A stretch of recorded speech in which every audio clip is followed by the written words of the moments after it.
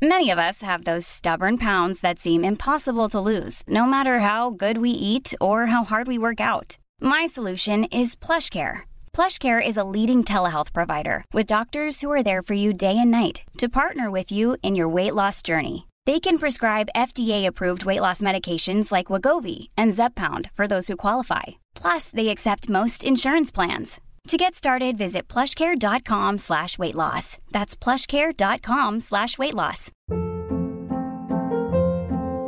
Hold up. What was that? Boring. No flavor. That was as bad as those leftovers you ate all week. Keke Palmer here, and it's time to say hello to something fresh and guilt-free. Hello Fresh. Jazz up dinner with pecan-crusted chicken or garlic butter shrimp scampi. Now that's music to my mouth. Hello Fresh. Let's get this dinner party started. Discover all the delicious possibilities at hellofresh.com. Hei og velkommen til podcasten Hva er greia med Ole og Jonas. Hei Ole. Hei Jonas. Hei. Det jo da en podcast hvor vi tar utgangspunkt I et eller annet tema som vi gjør veldig mye lekser på, og så prøver vi å fortelle om det så omfattende som mulig da. Kanskje ikke så omfattende som mulig egentlig, vi tar det egentlig ganske kort. Ja, ok, så vi prøver å gjøre det, gi folk en oversikt over hva det dreier seg om.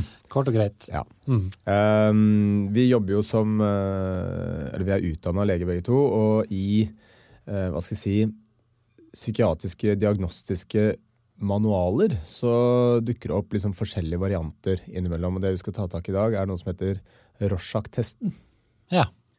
Ja, men før vi begynner med det, skal jeg bare ta litt sånn, det jo lenge siden vi har laget en podcast, tenker jeg, nesten et par måneder. Ja. Bare litt sånn kjapp oppdatering. Jeg tenkte for eksempel jeg skulle fortelle at jeg tenker nå at hvis noen kommer med noen rettinger til podcastene våre, så tenker jeg å skrive det inn I det her, sånn at det kommer opp I podcast-appen, at det står tekst med rettinger. Det mer oversiktlig, synes jeg, enn at vi sier en annen episode til en retting I denne episoden. Ja, sånn, ja. Så vi setter stor pris på rettinger. Ja. Så det en på jobben min som kommenterte angående forskjellige måter toalettpapir I naturen, så hadde vi helt oversett mose, som han mente var det helt klart beste valget. Han mener det? Ja. Det mener jeg feil. Ok. Ja. Har prøvd det. Du har prøvd det? Ja. På jakt. På jakt. Ja. Han fra Lofoten da, han mente det her helt overlegent. Ja, jeg skal gjerne tatt en lang prat med han. Ja, ok.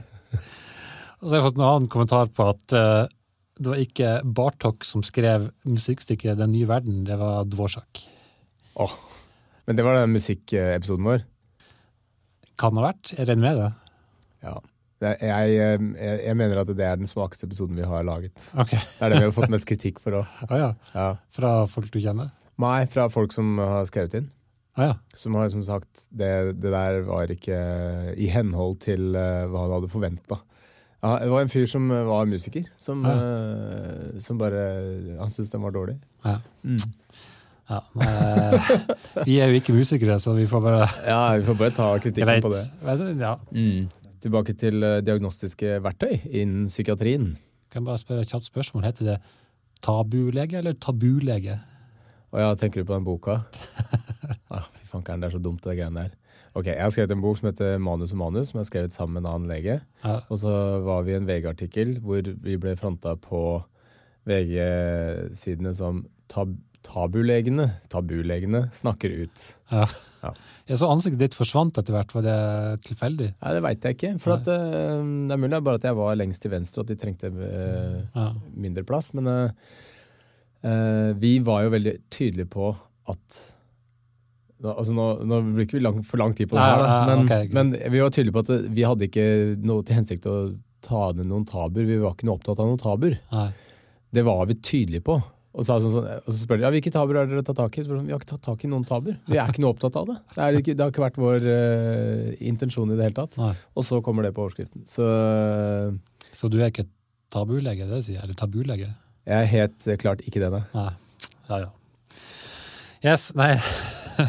Greit. Kort fortalt. Ja. Tilbake til tema. Rorschach-testen. Rorschach-testen. Vi har jo noen tester som man bruker ofte på legekontor. Det noe som heter Maders test, som en test som gir deg en score I forhold til hvor deprimert du Ja. Ikke i forhold til, med tanke på hvor deprimert du er. Ja. Ja. Hvis du har en veldig lav score, så er det en risiko for kanskje at man vil finne på noe dumt, eller at man kanskje trenger medisiner, for eksempel. Ja, men det er jo spørsmål som går veldig direkte på, altså det er sånn, tenker du på å ta livet av deg spørsmål, liksom? Ja, og opplever du tristhet? Det er veldig spesifikke ting. Den Rorschach-testen som vi skal snakke om i dag, det er jo da en test som ble utviklet på tidlig 1900-tallet, og innen mer personlighetstesting, men også brukes av psykologer og psykiatere. Ja, til en del sånn, visst nok litt sånn schizofreni-diagnoser, og det var også noe han var inne på selv. Rorschach, visst nok. Ja. Men det er vel antagelig den verdens mest kjente psykiatriske eller psykologiske test, vil jeg mene. Ja, og den brukes da mindre og mindre, men i en periode ble den brukt veldig mye. Ja. Og den er veldig kontroversiell. Kritisert for å være unøyaktig og en del feil ved selve metodikken. Litt sånn overdiagnostiserende og litt sånne ting da. Så vi skal ta tak i litt hva som er grunnlaget for hvorfor det er en kontrovers rundt det her. Ja, fortelle, det er kanskje ikke alle som har hørt om det heller, vil jeg tro. Men kanskje alle kjenner nok igjen når vi forteller hva det er. Fordi den har vært ganske mye brukt i film, fordi det liksom er en veldig enkel måte liksom å vise at det foregår en test på. Ja, det er en pasient eller en forsøksperson ser på et ark hvor det er en blekkfigur. Ja. Som er da symmetrisk fra midten. Ja, så det ser ut som en blekkflekk som har blitt presset på midten, rett og slett, så det blir symmetrisk. Og den mest kjente av de er vel da den nummer 1, hvor den ser ut som en sommerfugl eller en flaggermus. Ja. Og det er det vanligste svaret. Å komme for den første. Det er 10 av disse her blekkflekkene da, som man viser til den personen som skal tolkes. Skal vi begynne å snakke litt om Rorschach selv, kanskje? Ja, Hermann Rorschach. Født i Sveits. Noen tror at det er Rorschach-testen. Rorschach er et ufattelig dårlig navn å ha hvis du skal si sånn, hei, jeg heter Rorschach. Hvordan staver du det? For det er da R-O-R-S-C-H-A-C-H. Ja. Klønte. Ja. Født i Sveits. Vanskelig å google. Vanskelig å google. Ja. Han visst nok en ganske flink fyr. Ja, han lå an til å utrette store ting, ble det sagt om han var smarting. Noe av han kjekkast også, så vidt jeg kunne se. Ja, det er noen bilder som viser at han jeg tenkte, han fyren der ligner litt på Brad Pitt, og så leste jeg etterpå noe skrevet, han var kjent for å ligne litt på, mange synes han ligner litt på Brad Pitt. Så, Er det sant? Oi. Ja, han ligner litt på Brad Pitt. Med bart. Brad Pitt med bart, ja, men han kan ha bart, han. Ja, ikke sant? Han startet på medisinstudier og jobbet etter hvert på en psykiatrisk avdeling i Sveits. I oppveksten så var unge Hermann veldig opptatt av noe som heter kleksografi. Ja. Og det er nettopp å se på symmetriske blekkfigurer og komme med assosiasjoner til dette. Ja, dette var et slags spill, så vidt jeg kunne skjønne. Det var veldig lite detaljer å finne. Jeg burde kanskje googlet selve spillet. Det glemte jeg faktisk. Men det gikk i hvert fall ut på at man skulle se på en blekkflekk og komme opp med assosiasjoner og historier. Og sånt, Han var visst veldig flink i det spillet her da. Og han ble kalt for Kleks av kompiser, fordi han var så opptatt av dette spillet. Ja, og flink, antagelig. Ja. Og han viste da dette spillet til noen pasienter på en psykiatrisk avdeling han jobbet, og oppdaget da at de som hadde diagnosen schizofreni var veldig annerledes i måten de på en måte tolket dette her. Ja, det er en tendens til å svare annerledes, men i forhold til andre schizofreni-pasienter ganske likt hverandre kanskje på et vis. Ja. Og i det på en måte det trigget nok en veldig sånn nysgjerrighet til om man kunne utvikle en metode for å rett og slett diagnostisere schizofreni. Ja. Samtidig så var det en fyr som het Simon Hens, som hadde gitt ut et verk som het Undersøkelse av fantasien til skolebarn, vanlige voksne og mentale pasienter ved hjelp av formløse blekkformasjoner. Så dette var tydeligvis en liten trend da, i tiden, hvor man på en måte prøvde å kartlegge egenskaper hos folk ved å vise de tilsynelatende meningsløse formasjoner, og så ser man mening i en formasjon som ikke har som hensikt å vise et bilde, men som man da prøver å se, altså hjernen din prøver å tegne et bilde av et tilfeldig mønster. Det et fenomen som kaller apofeni. For eksempel så det mange som tror at de ser et ansikt i månen. Mannen i månen jo en vanlig myte. Ja. Det et resultat av dette apofeni, at man ser ansikter og mønstre der hvor det egentlig ikke noe mønster. Ja. Sånn fungerer hjernen vår. Og sånn fungerer det jo for alle når man ser da disse tilsynelatende tilfeldige blekkmønstrene. Og hva man svarer, trodde da Herman Rorschach at man kunne si noe om den personen, men først og fremst om de var schizofrene eller ikke. Ja. Han da utviklet 10 forskjellige sånne blekkgreier. Ja. Han hadde jo i utgangspunktet mange flere.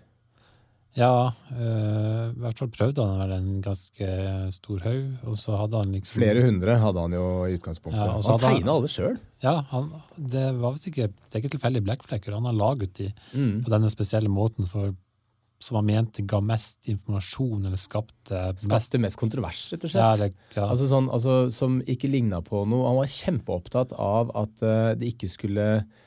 Altså, man skulle ikke se tydelige pennestrøk eller penselstrøk. At du kunne liksom få assosiasjon til en pensel, da. Ja. For eksempel, det skulle ikke være noen nummereringer eller annen skrift på. Nei. Det skulle bare være blekk på en hvit bakgrunn. Ja.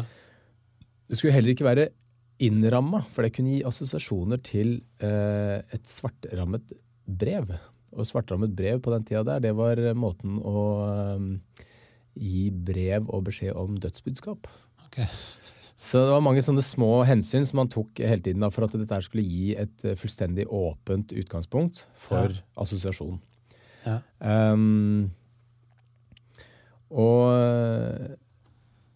Ja, som sagt, han lagde veldig, veldig mange sånne blekkflekker, men endte med 10.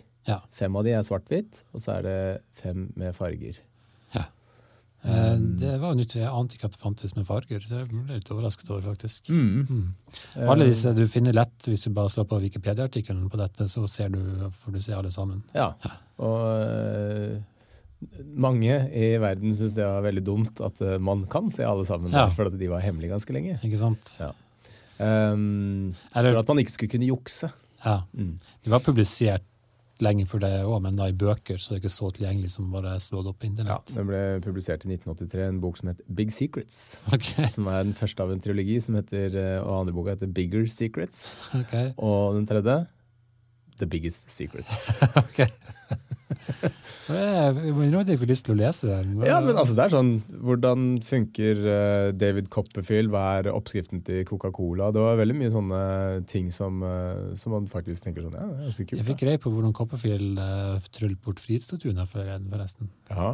Det var kanskje en podcast jeg snakket om det. Jeg hadde ikke funnet på å teste, jeg kunne sikkert bare googlet det. Ja. Men det var litt gøy, altså de var på en plattform, og så hadde de dreid hele plattformen rett og slett, med publikum på. Ja, så de bare trodde at de så en annen vei? Ja, og de gjorde visst nok opptak en god del ganger, så en del av publikum skjønte vel som foregikk også egentlig. Ja, så de bare var med på leken? Ja, det var litt uklart om noen visste om det, og noen ikke visste om det, og det ene med det andre. Ja. Men det jo umulig for de som sitter og ser på det her, kameraet sto også på plattformen, så på tida, hvordan... Ja. Man blir jo lurt da, men man føler seg litt sånn. Men sånn jo alt med tryllekunsten. Når du hører hvor den er gjort, så det bare tåpelig nesten. Men i hvert fall, Rorschach, han gjorde da disse testene. Han kom frem til disse 10 forskjellige blekkflekkene, og så testet han det ut på 300 pasienter og 100 kontrollpersoner da, som da visst nok var friske. Og så kom han frem til et system som skulle da avsløre om folk var schizofrene, først og fremst. Dette var i 1921, så ga han ut dette verket i en bok som het Psychodiagnostics. I 1922? Var det også 21? 1921 ga han ut boka. Ja, og så i 1922? 1922, da døde han. Ja. Fikk ikke sagt så mye mer om den boka, for at, da den ble gitt ut, så var den jo ikke noe populær. Nei. Ingen brød seg om den boka. Nei, han ble 37 år gammel. Ja. Døde av blindtarmsbetennelse. Ja. Og ja, så det var en trist sak. Og så ble den boka liggende og støvende, helt til noen plukket den opp rundt det var 30-tallet en gang. 30-tallet en gang, ja. Og fant ut at dette var storveis. Ja, men videreutviklet det til da å bli en personlighetstest til bruk av psykiatere. Ja. Skal vi si noe hvordan den foregår, selve testen, kanskje? Ja, det kan vi godt gjøre. Fordi man blir satt foran et bord, og så blir man gitt en plansj, den første plansjen. Ja, men da det først detaljer hvor da denne observatøren da sitter. Det var det neste jeg skulle komme til. Ja, det var det. Ja. Observatøren sitter litt bak og til siden. Ja, så den ikke skal sitte rett ovenfor, for at ikke man skal kunne lese ting ut fra reaksjonen. Nei. Til da observatøren. Og så da sier observatøren først hva tenker du på når du ser dette bildet, ikke sånn? Altså du viser alle 10. Ja. Og så sier du hva for hver de som blir spurt, hva er de første innfallene du får, liksom? Ja, altså det assosiasjonsfasen. Ja. Så da skal du bare si alt du tenker på når du ser det, og så skriver da observatøren ned alt som blir sagt. Og ikke bare det som blir sagt, men også hvordan de oppfører seg, hvis noe, om de dreier på det, eller om de gjør andre ting mens de holder på med dette. Alt de foretar seg, egentlig. Fikk du med deg hva Hermann Göring sa om blekkflekk nummer 2? Under psykoanalysen de gikk gjennom under Nürnberg-prosessene? Nei, jeg tar det etterpå. Okay. La en liten teaser der. Okay.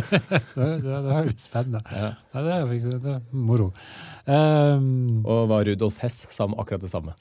Ja, det her blir veldig bra for meg. Nå fikk jeg lyst til å høre på min egen podcast. Så bra. Ja, ok. Men de sitter der da og beskriver da disse blekkflekkene. Det kalles da assosiasjonsfasen, og observatøren skriver ned alt de sier, og om de nettopp vender på de og alt mulig sånt nå. Og så går de gjennom de på nytt. Så går de gjennom de på nytt, og så ber du da pasienten da, kaller det pasienten, forsøkspersonen, å forklare svaret sitt, og det kalles i utspørringsfasen. Ja. Og så skårer man da svarene etter litt forskjellige kriterier. Selv så mente han jo at det var 4 viktige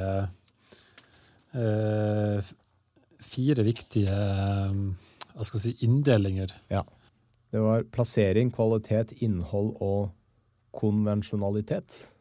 For eksempel var han opptatt av om forsøkspersonen hadde avvist, ikke ville si noe om noen av kortene, som er en av tingene for eksempel, altså og egentlig det generelle som hvor mange assosiasjoner de kom med, også viktig i den første delen. Ja.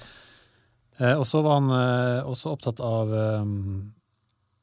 om de beskrev hele, la oss kalle det blekkflekken da, eller gikk mer løs på deler av den. Ja. Om de så hele bildet, eller om de gikk på detaljer. Ja, det er det som går på plassering. Ja.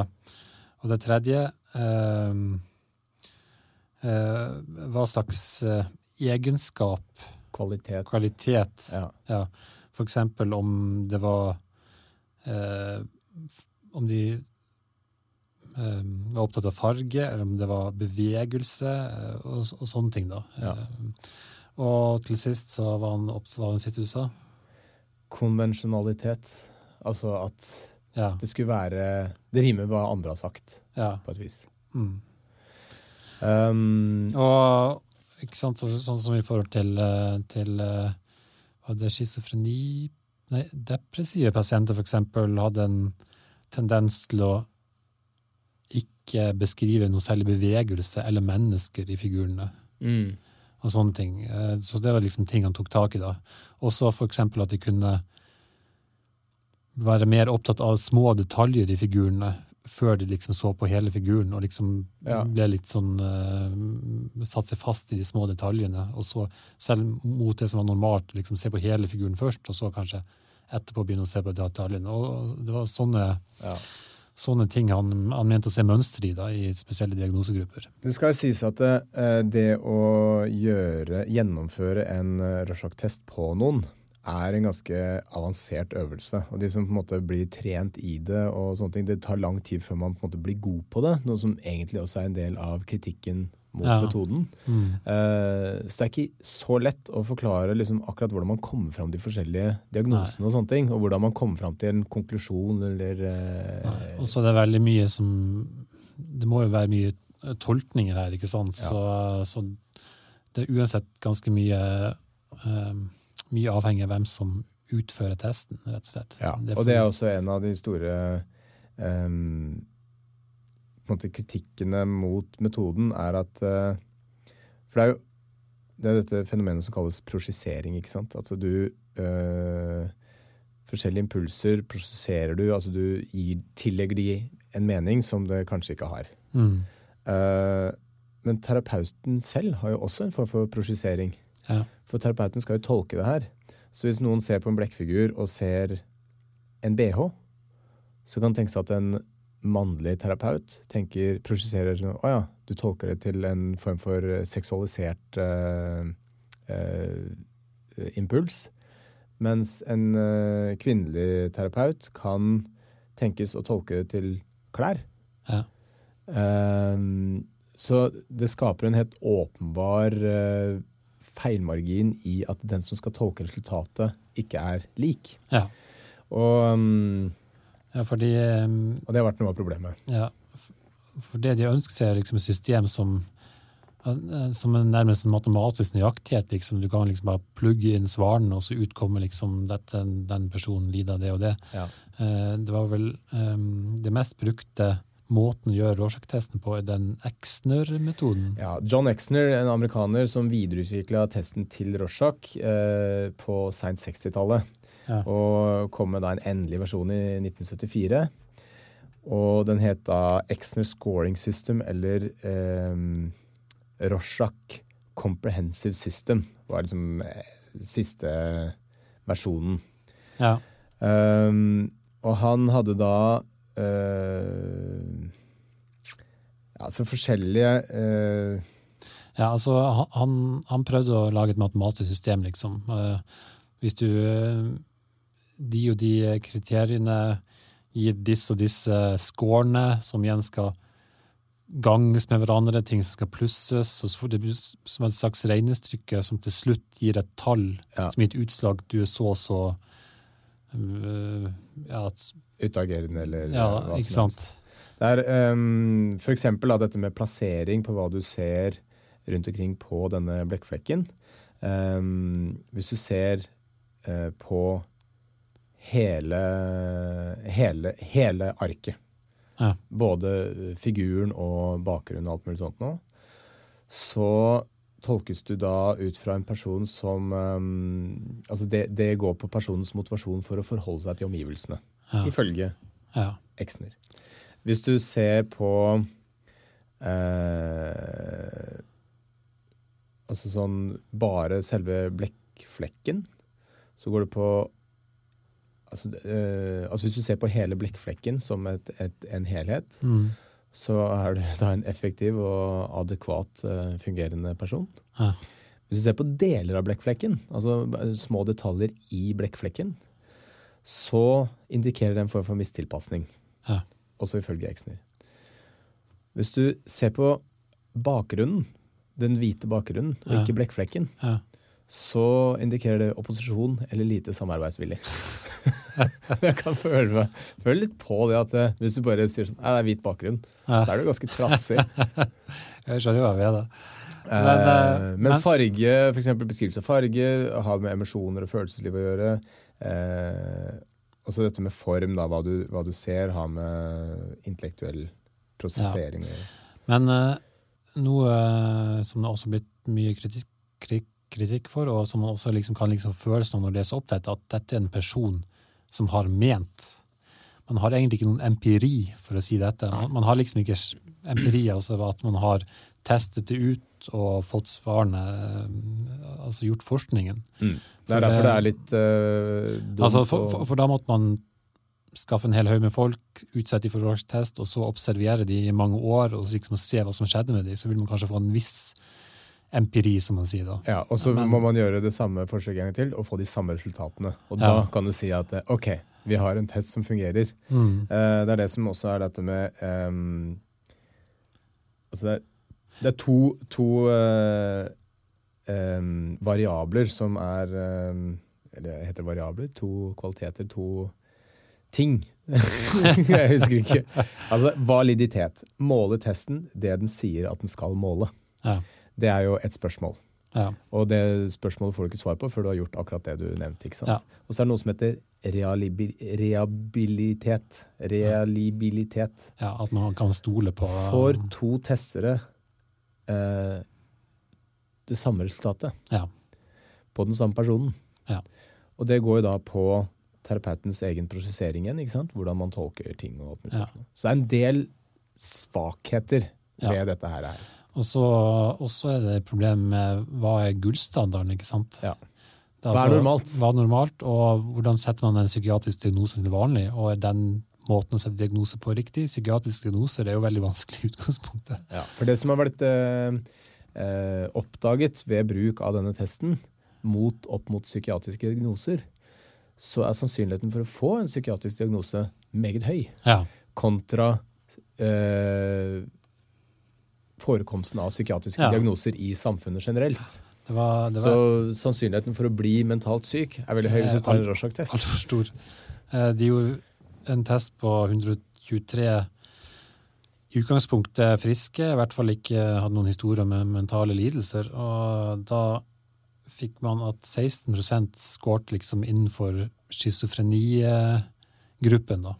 At 16% hadde en mulig schizofreni. 18% viste tegn på depresjon, og 29% hadde antydning til ekstrem narsissisme. Ja. Og så sier kritikere av dette igjen, altså de som tilhengere av Rorschach-testen, at den må alltid tolkes. Ja, men hvem det som tolker den da?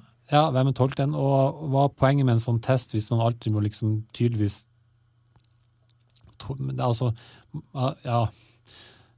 man kan i hvert fall ikke stole på den uten videre. Man må bare ta det med som noe informasjon i en utredning da. Ja, og sånn sett kan man jo si at ok, den kan gi noe informasjon, for det sier jo et eller annet om en person. Det sier jo noe om en person, men akkurat hvordan man skal tolke det som, for folk svarer forskjellig, for folk forskjellige. Ja. Men de som på en måte mener at testen har noe for seg, de sier jo det at det skaper et veldig godt utgangspunkt for å snakke om forskjellige temaer. Ja.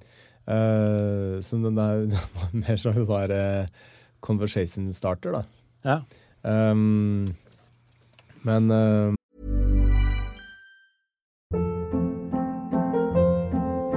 Hold up. What was that? Boring. No flavor. That was as bad as those leftovers you ate all week. Keke Palmer here, and it's time to say hello to something fresh and guilt-free. Hello Fresh. Jazz up dinner with pecan-crusted chicken or garlic butter shrimp scampi. Now that's music to my mouth. Hello Fresh. Let's get this dinner party started. Discover all the delicious possibilities at HelloFresh.com.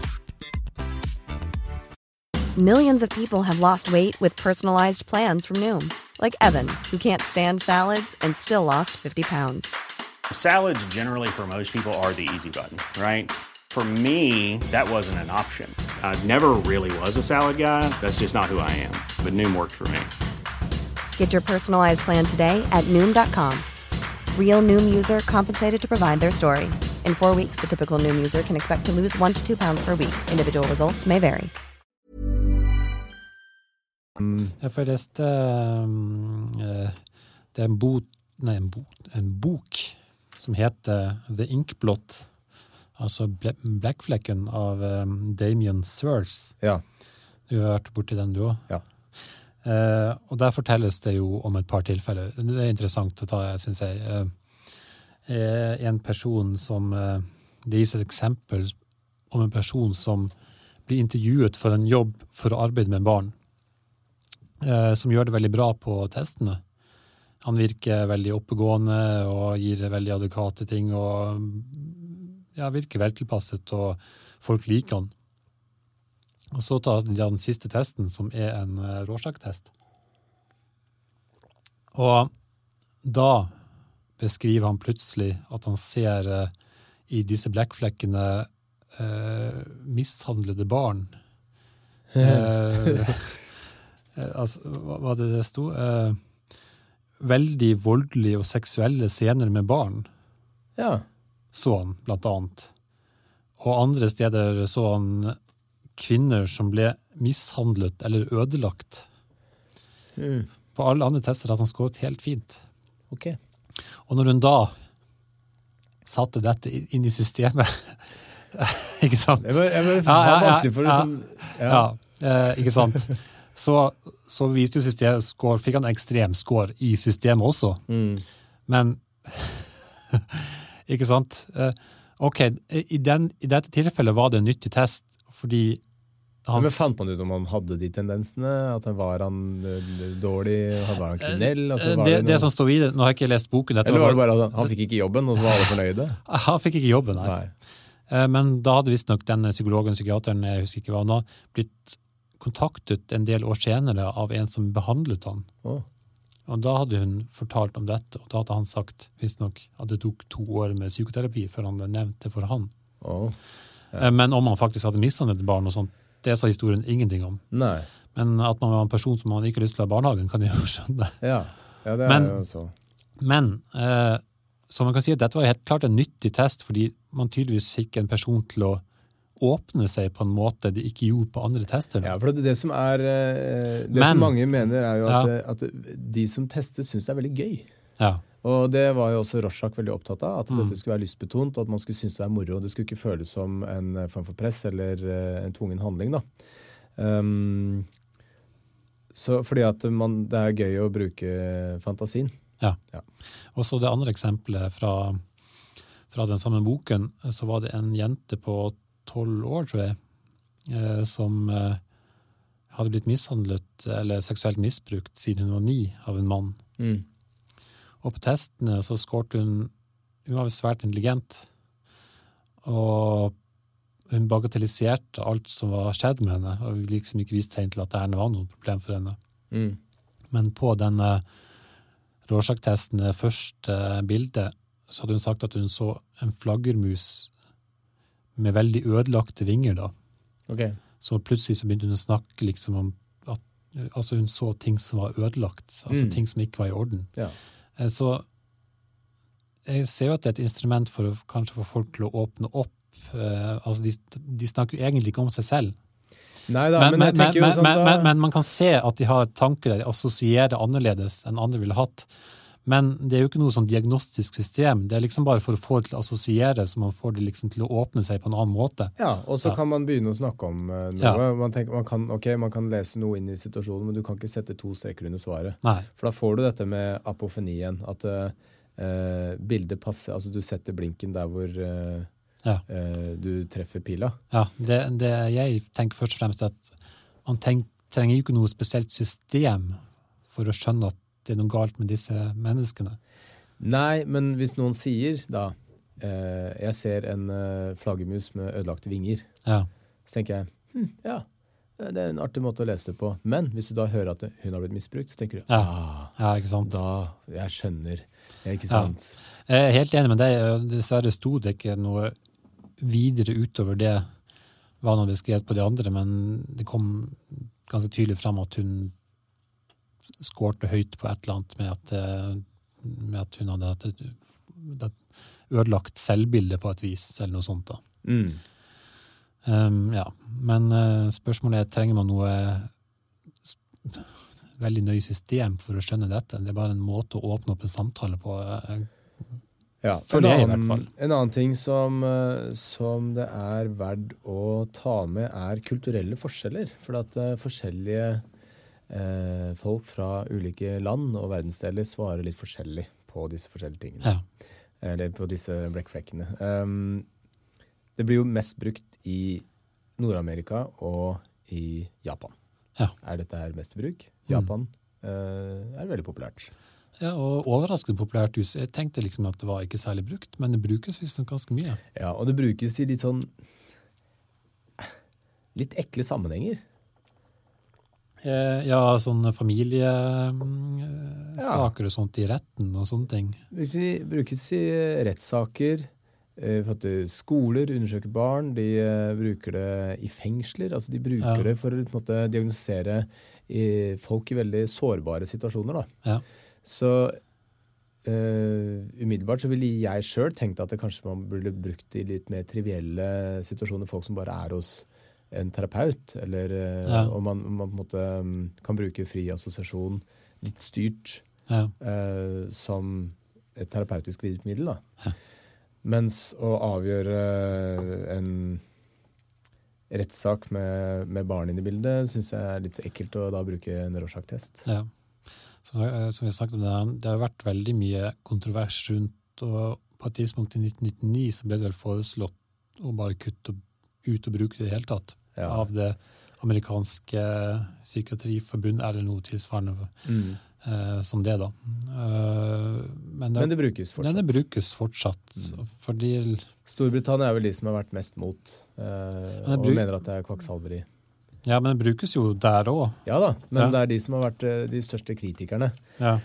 Men tilbake til dette med kulturelle forskjeller da. Det de har funnet ut er at europeere snakker sjelden om tekstur på blekkflekkene, mens de nevner ofte form. Nordamerikanere er mindre fokusert på farge. Sånn at det er liksom forskjellig hva som er vanlig at folk svarer ut fra regionale forskjeller. Da. I blekkflekk nummer 8, som er mangefarget og veldig sånn detaljert. Ja.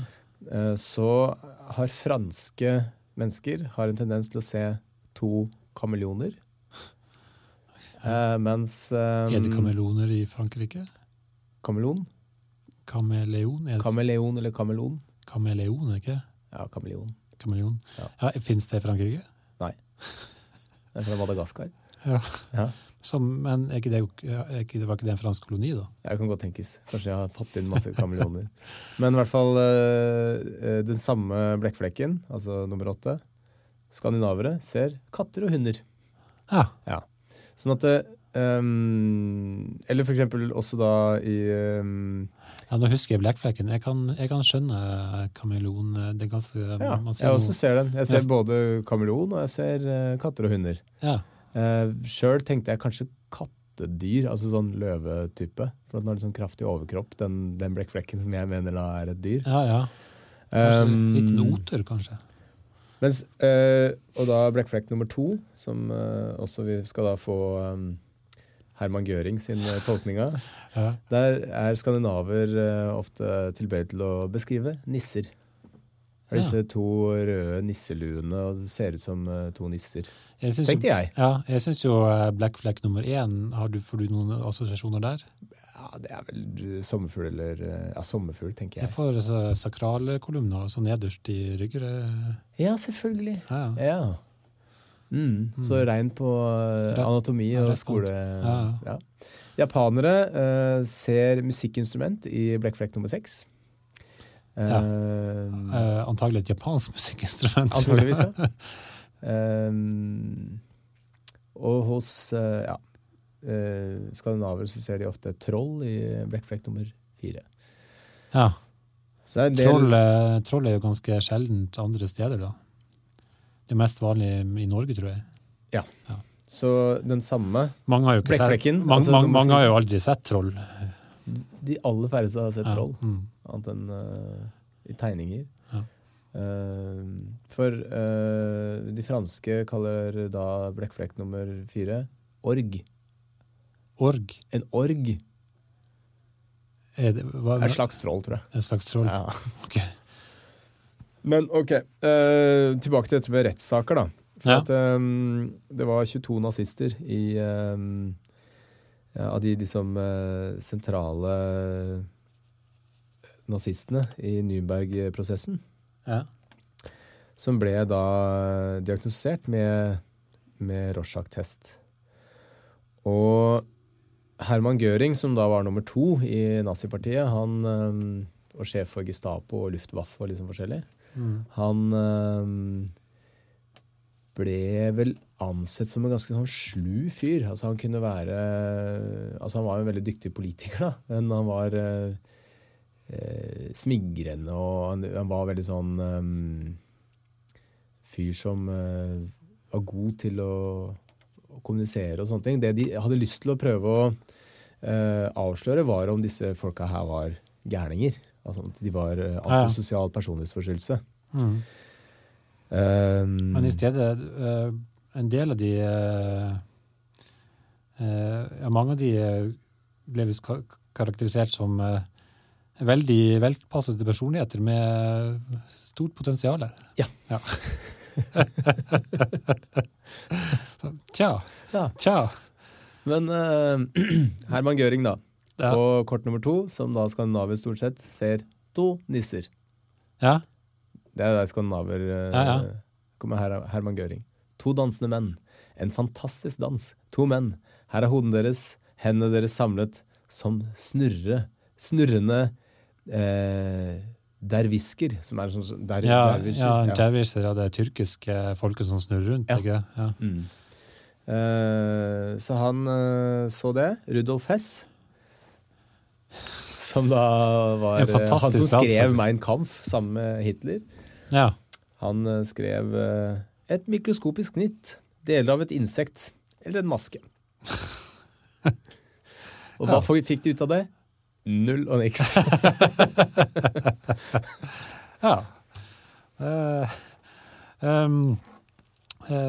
Andre ting det har brukt til, mye brukt i USA, hvis nok i sin tid, for å diagnostisere homoseksualitet. Ja, ikke sant. Sånn i stedet for bare å spørre, liker du sex med menn? Så kan man ta en hel test og liksom regne ut. Så flaks at de kan bruke det til det. Ja. Kjempegreier. Hvordan har det gått da? Jeg tviler på at det brukes noe særlig til menn nå lenger, men visst nok frem til The American Psychiatric Association klassifiserte jo homoseksualitet som en sykdom helt frem til 1987, så det var ikke rart det var en av de tingene man kunne score på da, som en psykiatrisk sykdom. Det sier jo bare litt om hvor sviktende grunnlag mye av disse avgjørelsene tas på. Det ble beskrevet at på et sted der de fleste menn så, eller noen menn så en kvinnelig formfull torso, så noen av disse mennene en veltrent mannlig overkropp. Ja. Ok, ja. Jeg tipper det er den nummer 4. Gay. Ja. Men har vi nei, altså det har jo da vært noe kontrovers rundt bruken av det i Norge. Det var har det vært brukt i Norge, altså? Ja da. Ja.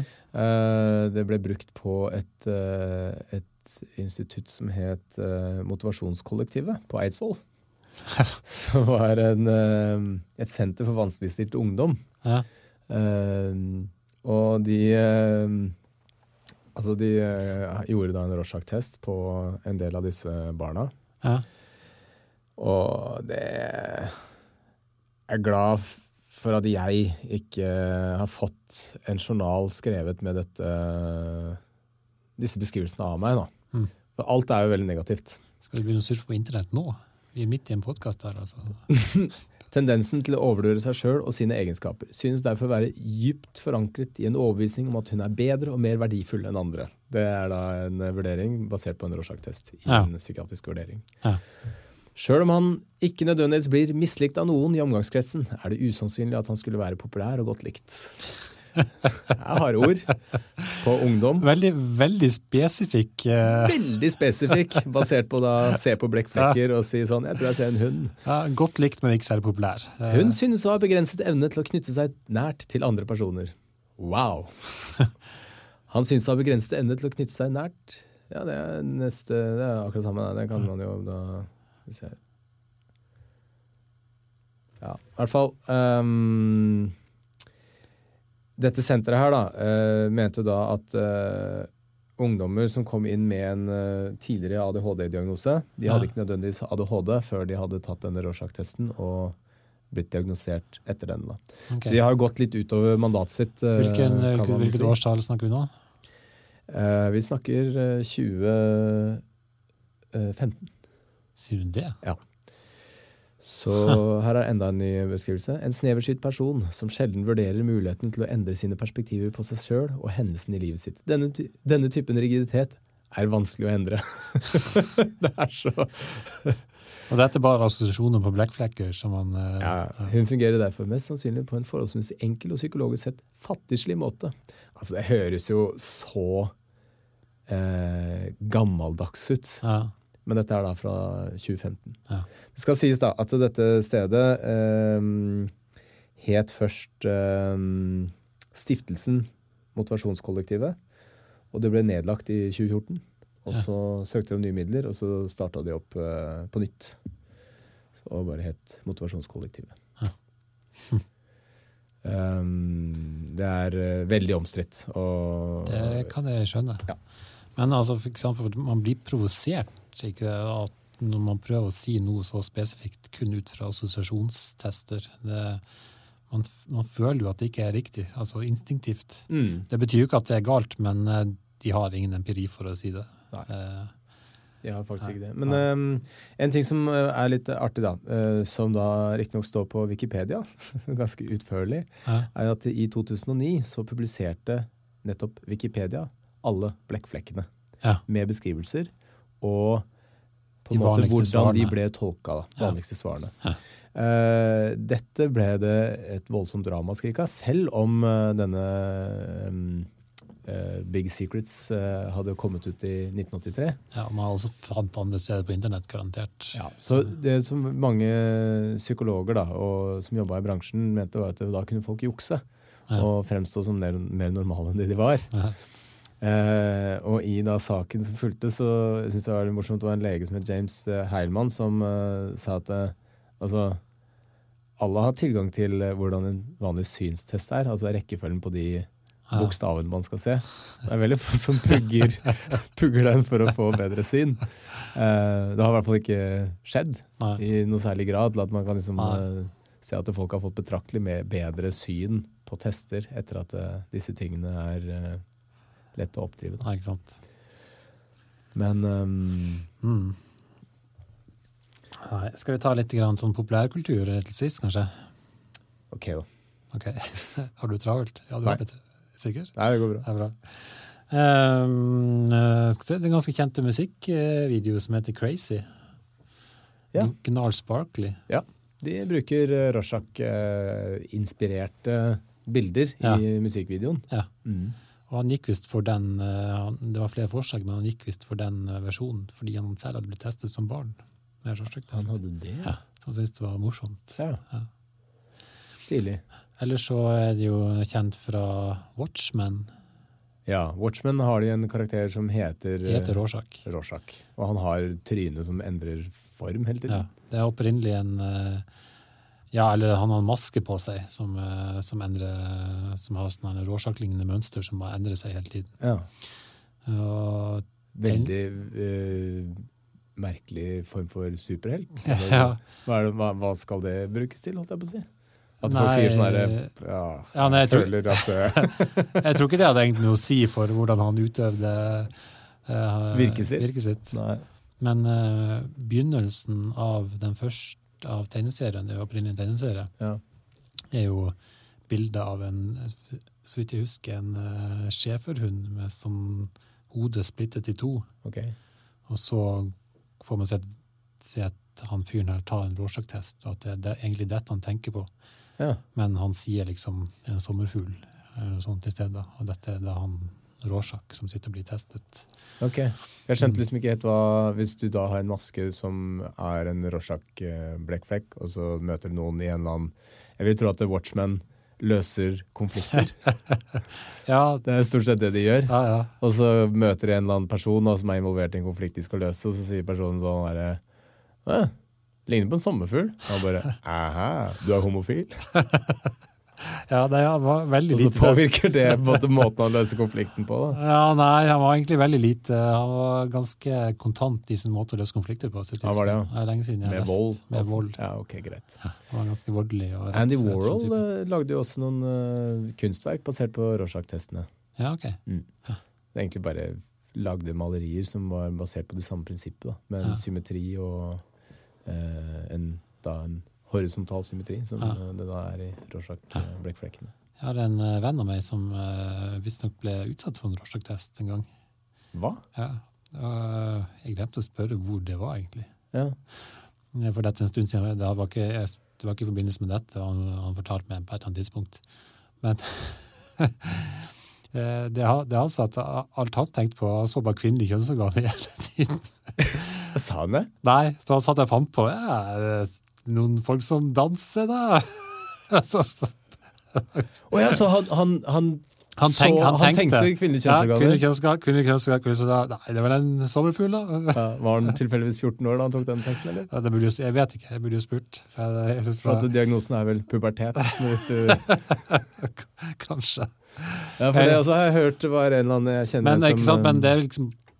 tenker jeg, folk vil jo undertrykke ting de tenker at det er kanskje litt teit å si. Ja. Som det har kanskje vært naturlig å undertrykke at det sånn, jeg ser parterte barn overalt. Ja, det synes jeg også var veldig rart. Altså, hvis han klarte å score normalt på andre tester, så burde han også skjønne at det var ikke særlig lurt å si at han så barn som ble seksuelt misbrukt. Ja, det er liksom sånn verdens dårligste kriminelle fyr, liksom. Nei, hvem var det som sa det var... en kompis av meg som har studert psykologi, og da var det jo gjennom dette med Rorschach, altså man undervises jo i dette. Ja. Og da var det en av dem pratet med i forbindelse med dette, og så sånn, nei, Rorschach-greiene er bare tull. Jeg ser, det er bare knulling alt sammen. Så det er ikke noe vits. Ja, det er tydeligvis ikke uvanlig i hvert fall å tenke i de retningene. Nei, ikke sant. Ja. Men det finnes vanvittig mange forskningsartikler om Rorschach-tester, så vi har liksom bare så vidt skrapt i overflaten. Så hvis man vil vite mer, så finnes det sikkert hele bøker og massevis av forskning. Ja. Og som sagt, det er ikke en fullstendig unyttig test. Ikke fullstendig unyttig, men det blir litt tåpelig når de liksom går for langt i å konkludere. Ja. Men jeg tenker det kan gi tilleggsinformasjon når du driver og utreder en pasient. Ja. Men ikke noe særlig mer. Nei. Et verktøy på linje med mange andre ting for å prøve å få folk til å åpne opp. Icebreaker. Du begynner å ha med på fest. Jeg skal begynne å ha med Rorschach på test. Og bare, hei, hva driver du med? Det går litt sakte, det er greit. Hva ser du det her? Sommerfugl, ja vel, ja. Neste. Ja, nei, det var det jeg hadde. Ja, samme her. Ok, da kan folk, de kan jo skrive til oss hvis dere har lyst til å kritisere oss for et eller annet, eller rose oss. Skriv gjerne til oss på hva er greia med i et ord, alfakrøll@gmail.com. Ja, og jeg må innrømme at det er en god stund siden jeg åpnet den, jeg har bare hatt så mye å gjøre. Verden? Følger du ikke opp? Jeg skal gjøre det.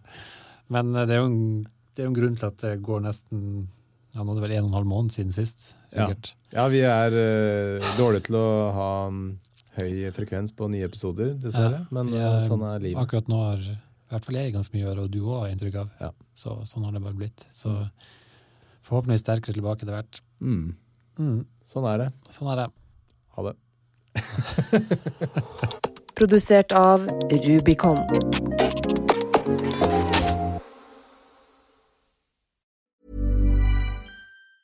Ever catch yourself eating the same flavorless dinner 3 days in a row? Dreaming of something better? Well, HelloFresh is your guilt-free dream come true, baby. It's me, Keke Palmer. Let's wake up those taste buds with hot, juicy pecan-crusted chicken or garlic butter shrimp scampi. Hello Fresh. Stop dreaming of all the delicious possibilities and dig in at HelloFresh.com. Let's get this dinner party started. Even when we're on a budget, we still deserve nice things. Quince is a place to scoop up stunning high-end goods for 50 to 80% less than similar brands. They have buttery soft cashmere sweaters starting at $50, luxurious Italian leather bags, and so much more. Plus, Quince only works with factories that use safe, ethical, and responsible manufacturing. Get the high-end goods you'll love without the high price tag with Quince. Go to quince.com/style for free shipping and 365-day returns.